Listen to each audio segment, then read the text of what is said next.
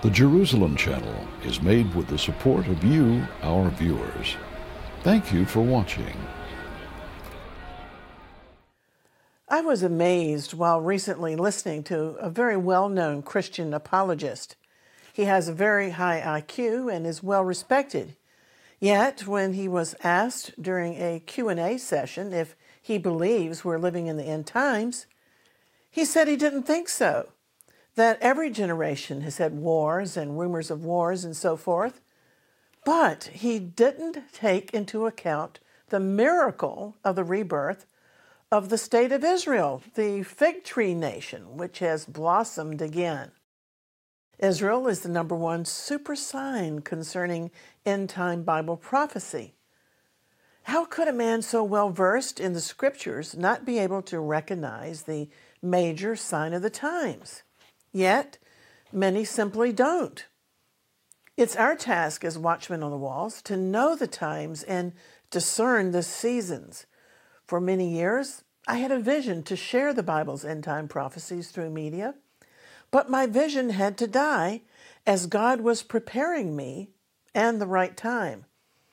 You may ask, is the death of a vision a principle in the Word of God? Are our God-given visions often taken through a death process? And has God's own vision for resurrected Israel gone through a death process?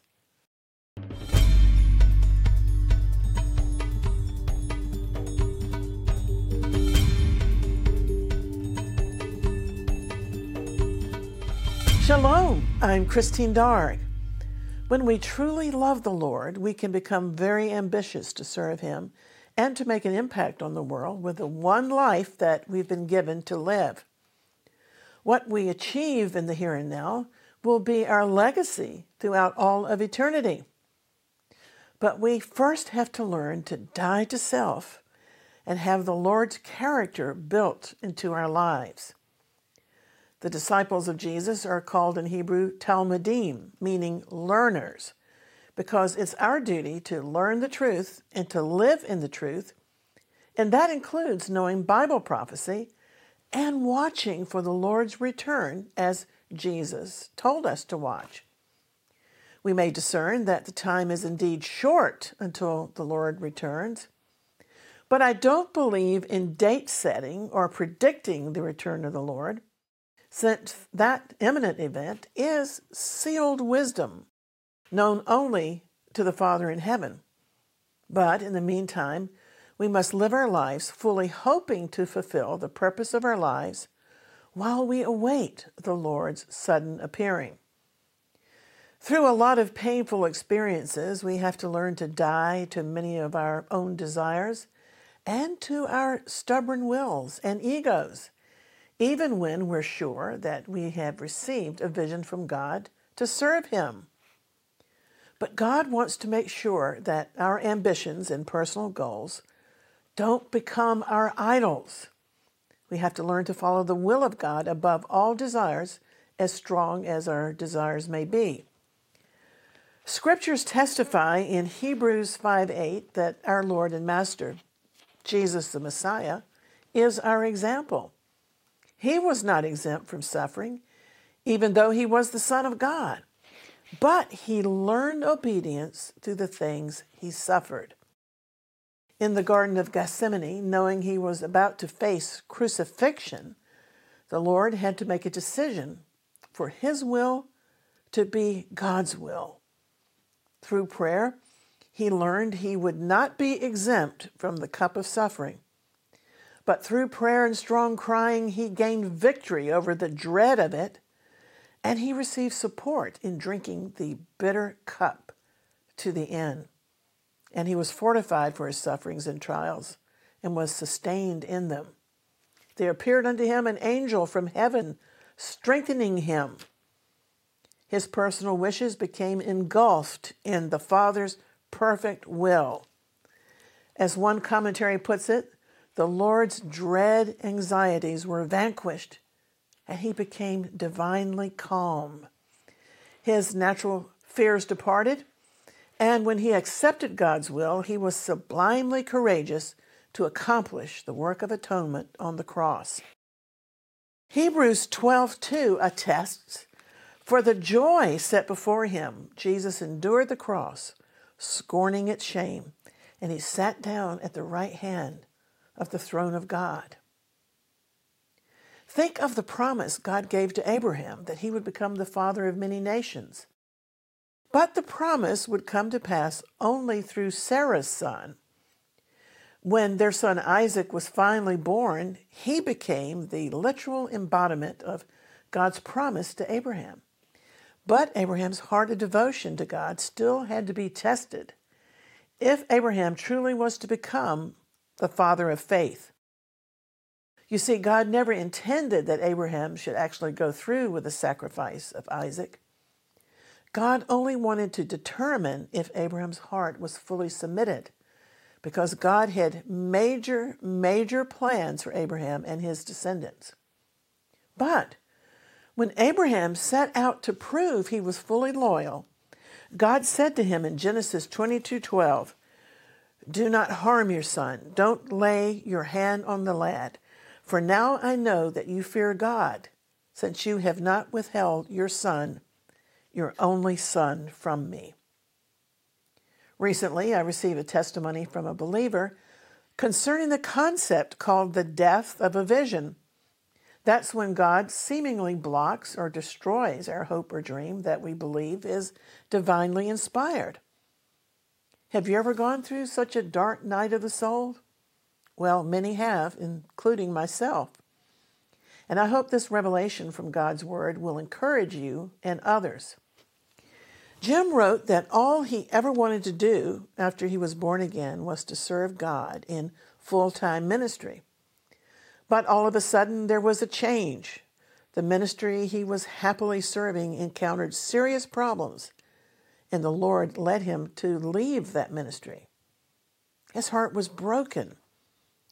But then Jim remembered God's promise to Abraham that he would be the father of many nations, and that God had asked Abraham to offer up his only son Isaac as a sacrifice. Abraham's vision had encountered a sudden, unexpected death when it seems like all his hopes came to a screeching halt. In fact, death to a vision is a common theme in the Bible. Various heroes in the Bible had some idea of the vision or calling for their lives, and each began taking steps toward achieving their visions. But each had some unexpected roadblock that brought temporary death to their visions. Sometimes God himself was the instrument of the impasse. Sometimes the roadblock came as a result of other people's actions. Sometimes it was the result of mistakes the persons themselves made.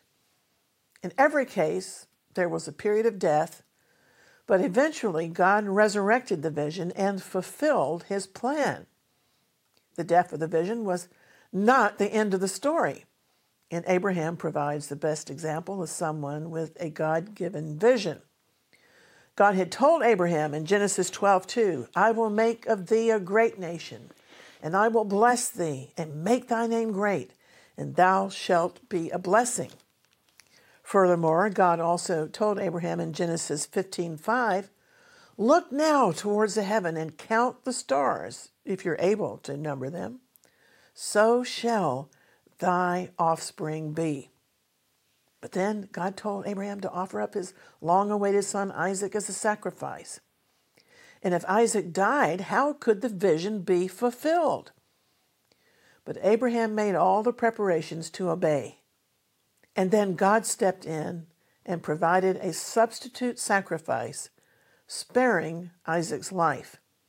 And Abraham went on to become the father of many nations. Likewise, in the book of Genesis, the patriarch Joseph experienced the death of his vision. Joseph had received prophetic dreams of the sun, moon, and stars bowing down to him. He knew from his dreams that he would be the leader over his family. But his jealous brothers brought death to Joseph's vision. Suddenly, they sold Joseph into slavery, and Joseph ended up in an Egyptian prison.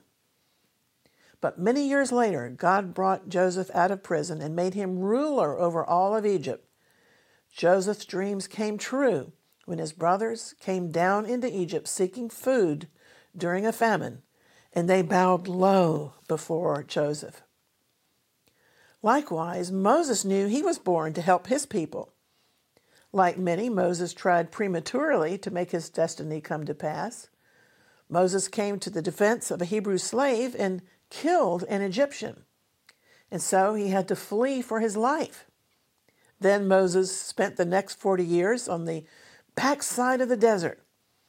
But at last, God called to him from the burning bush and sent Moses back to Egypt to fulfill the destiny upon his life. Moses became Israel's deliverer from Egypt. Then Joshua spied out the promised land, and his faith was confident that the Israelites could conquer the promised land with God's help. Joshua wasn't afraid of the giants in the land because he had already witnessed the power of God in Egypt and at the Red Sea crossing.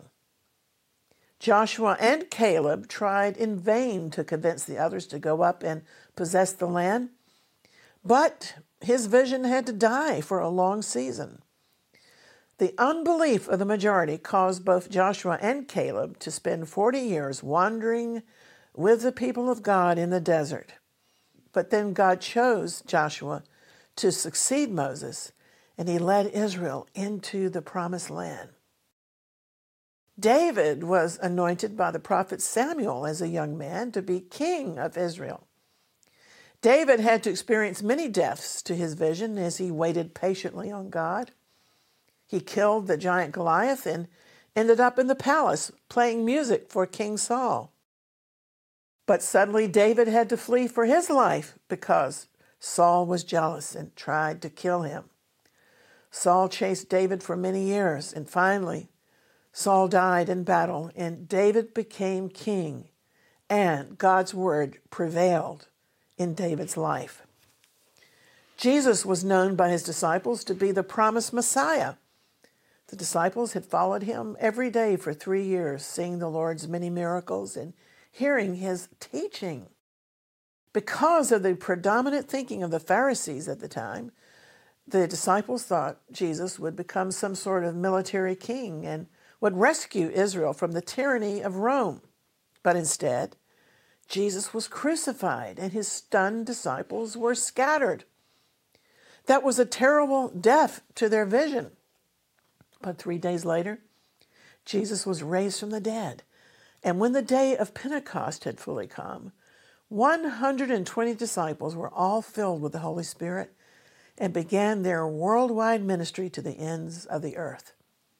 The biggest death to a vision happened in the life of Jesus and is still in the ongoing process of being fulfilled. Prophecies in the book of Daniel revealed exactly when the Messiah would arrive. But instead of receiving him as they should have, the leaders of Jesus' generation tragically rejected him and brought judgment upon the nation and upon their holy temple, which were all destroyed in 70 AD.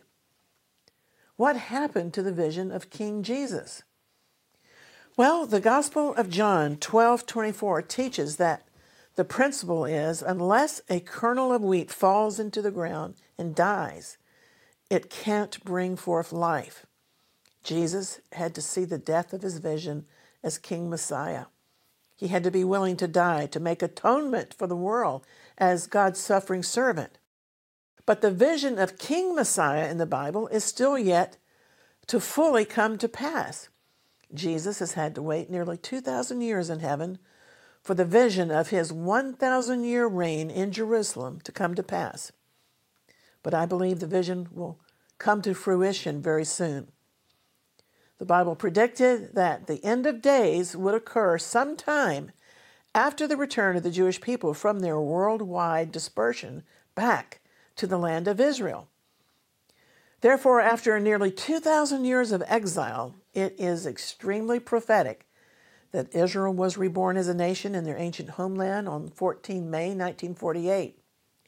The Jewish people had lost all hope during the Holocaust. Their vision of returning to their homeland had perished in the Nazi gas chambers and ovens.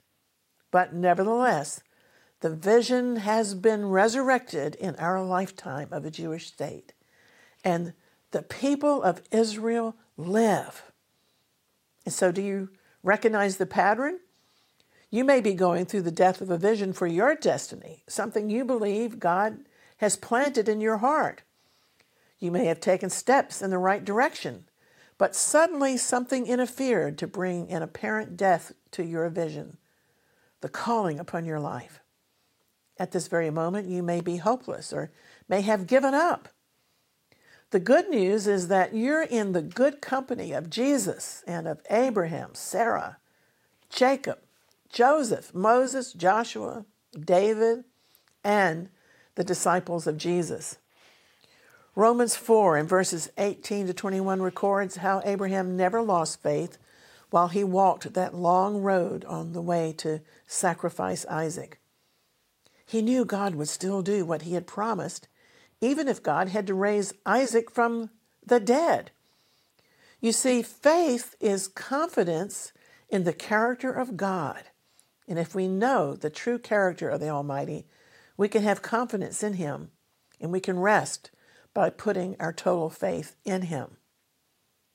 Perhaps the vision God has for your life is much bigger than you realize. Some of my favorite and most comforting verses over the years have been the wisdom and hope found in Proverbs chapter 3 and verses 5 to 6. And I want to entrust them to you right now.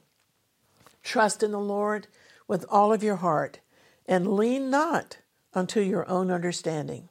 In all your ways acknowledge him, and he will direct your paths. Amen. Well, the visionary realm concerning a believer's destiny often involves 3 steps. First, there's the birth of a vision. God imparts ideas and goals in a person's heart. Then there is the death or the trial preparation period of a vision. And then, finally, the resurrection or fulfillment of the vision, when God deems we are ready to handle it. As an illustration of the birth, death, and fulfillment of the vision, again, I want to remind you of John 12:24, where the scripture refers to the process of planting a grain of wheat. Although the grain has the potential to produce much fruit, it first has to be buried in the ground to die in order to allow new life to spring up and produce a harvest. Concerning our own visions, God allows various tests, frustrations, roadblocks, disappointments to cause us to trust him for guidance, strength, deliverance, and timing. Our season of waiting in the secret place while God forms in us Christ-like character helps us to understand our shortcomings and to trust God that he's the one who's going to bring our destiny to pass in his own way. It's important that God take the time to build Christ-like character within us so that we'll be better equipped to fulfill our vision rather than us running off prematurely, half-baked, thus subjecting ourselves to unnecessary failures. One leader explained that this death of a vision process can come in the form of financial setbacks, impossible circumstances, physical deficiencies, or persons who doubt and oppose our vision. At this point, an individual can encounter intense temptation to doubt God and question if the Lord is going to be faithful to fulfill our vision.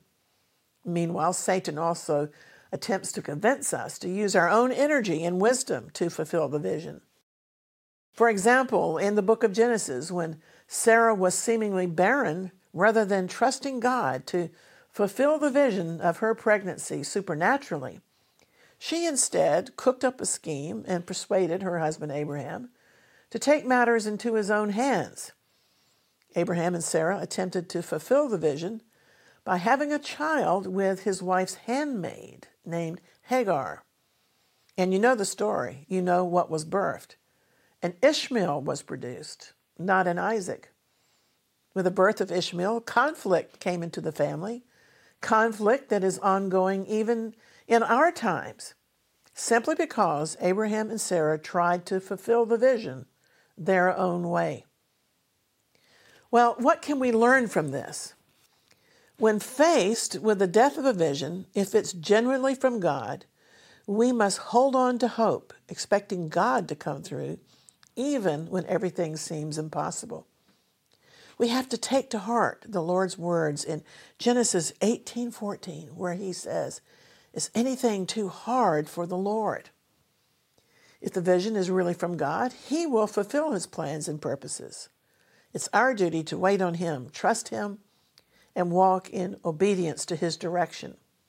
In Abraham's life, God worked supernaturally to fulfill his promises. And after years of waiting, God gave Abraham a son by Sarah, even in their old age. Now, it's important to point out that the nation of Israel is a vision that died, but it has been miraculously resurrected by the God of Israel in our time. Israel's national anthem is called Hatikvah, meaning the hope, alluding to the fact that the vision for a Jewish state was carried by the Jews in exile as a hope for nearly 2 millennia.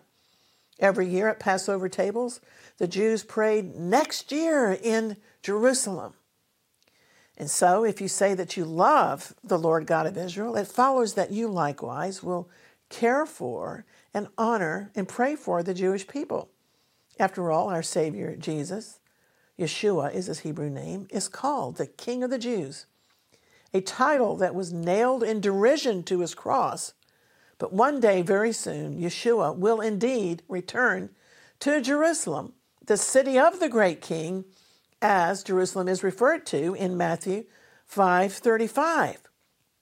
And Jesus will administer from the very throne of his ancestor King David, and he will complete the redemption that was originally envisioned and promised by God to the Jewish people. The God of Israel will prove to be faithful to ethnic Israel, despite what the world says, even if many people deny today that the Jews even exist as a people group. But to deny that God is being faithful to his people, the Jews, would also bring into question God's faithfulness to the church. Indeed, as stated at the Hebrew for Christians website, churches or teachers who claim that God has abandoned ethnic Israel are directly impugning the credibility of the gospel message itself. Yes, it's that serious of an issue. We cannot impugn the promises of God given to the Jewish people without likewise impugning God's promises given to believers in Messiah. To say that God is finished with the Jews is to disregard them. It's a form of cursing them, and that results in reciprocal judgments from heaven, according to Genesis 12:3. In fact, the physical descendants of Abraham are called the apple, the pupil of God's eye, a term of endearment found in Zechariah 2:8. And the Lord applies this term of endearment to no other nation. The scriptures declare that the Lord will never abandon his original covenant people, but will yet choose them for his name's sake. Listen to this amazing verse in Isaiah chapter 14, verse 1. "For the Lord will have compassion on Jacob. Once again he will choose Israel and settle them in their own land. And the foreigner will join them and unite with the house of Jacob." In our lifetime, Isaiah 14:1 is literally coming to pass. Not only is the Lord once again choosing Israel and settling them in their own land, as it says, but the foreigner, the sojourner, is also uniting with the house of Jacob. We see this unification process going on in Israel on a daily basis. An Israeli who has expressed this phenomenon is politician and author Amnon Rubinstein, a former dean of Tel Aviv University's law faculty. In 2006, Rubinstein was awarded the Israel Prize.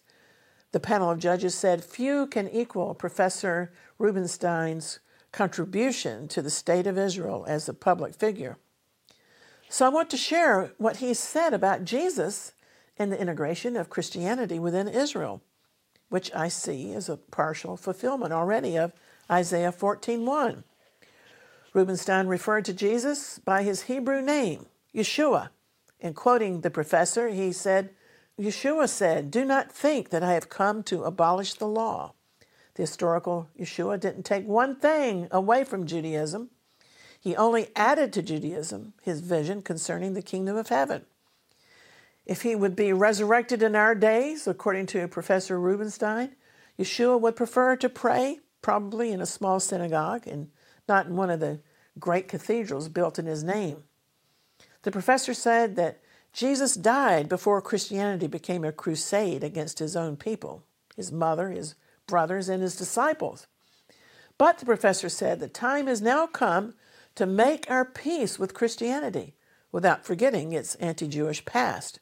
First of all, he said, we should adopt the writings of Christianity into our national school systems. And he said an interesting example of how this could be done is the Yigal Allon Center, where they run a joint pre-military training program for Christian and Jewish army recruits. Let's recognize the local Arab Christians in Israel as a continuation of the historical Jesus, the professor said. Let's protect their places of worship, appoint a Christian chaplain for their soldiers, and allow their services to be broadcast over the airways on Sundays. And he said, let's begin by making our peace with Yeshua, the Jew. End quote. You see, the church was never meant to be a threat to the nation of Israel. Indeed, the church has not replaced Israel in God's redemptive plan, but is merely grafted in to the original root of Israel. And remember, Rabbi Paul warned in Romans 11:18, it's not you who support the root, but the root supports you. Amen. Well, after all of this, I want to challenge you to dare to say with me today what the Bible declares, that we're all sinners in need of the world's only Savior who came to die on our behalf. That is the good news of the gospel. And if you believe in your heart that God raised Jesus from the dead and confess with your mouth that Jesus is Lord, the Bible declares you shall be saved. Amen. And may we follow in the blessed steps of the Lord's most holy life in the days that we have remaining upon this earth. May God empower each one of us to be awake, to be ready for the Lord's return with hearts full of steadfast faith. I enjoy your comments and questions, which you can share with me through social media. And please check out our website, exploits.tv, which offers news from Israel, as well as a free library of videos to watch. And don't forget, download our free Jerusalem Channel app to keep up with our weekly programs. We also offer many articles and ebooks available at our website on a variety of important subjects.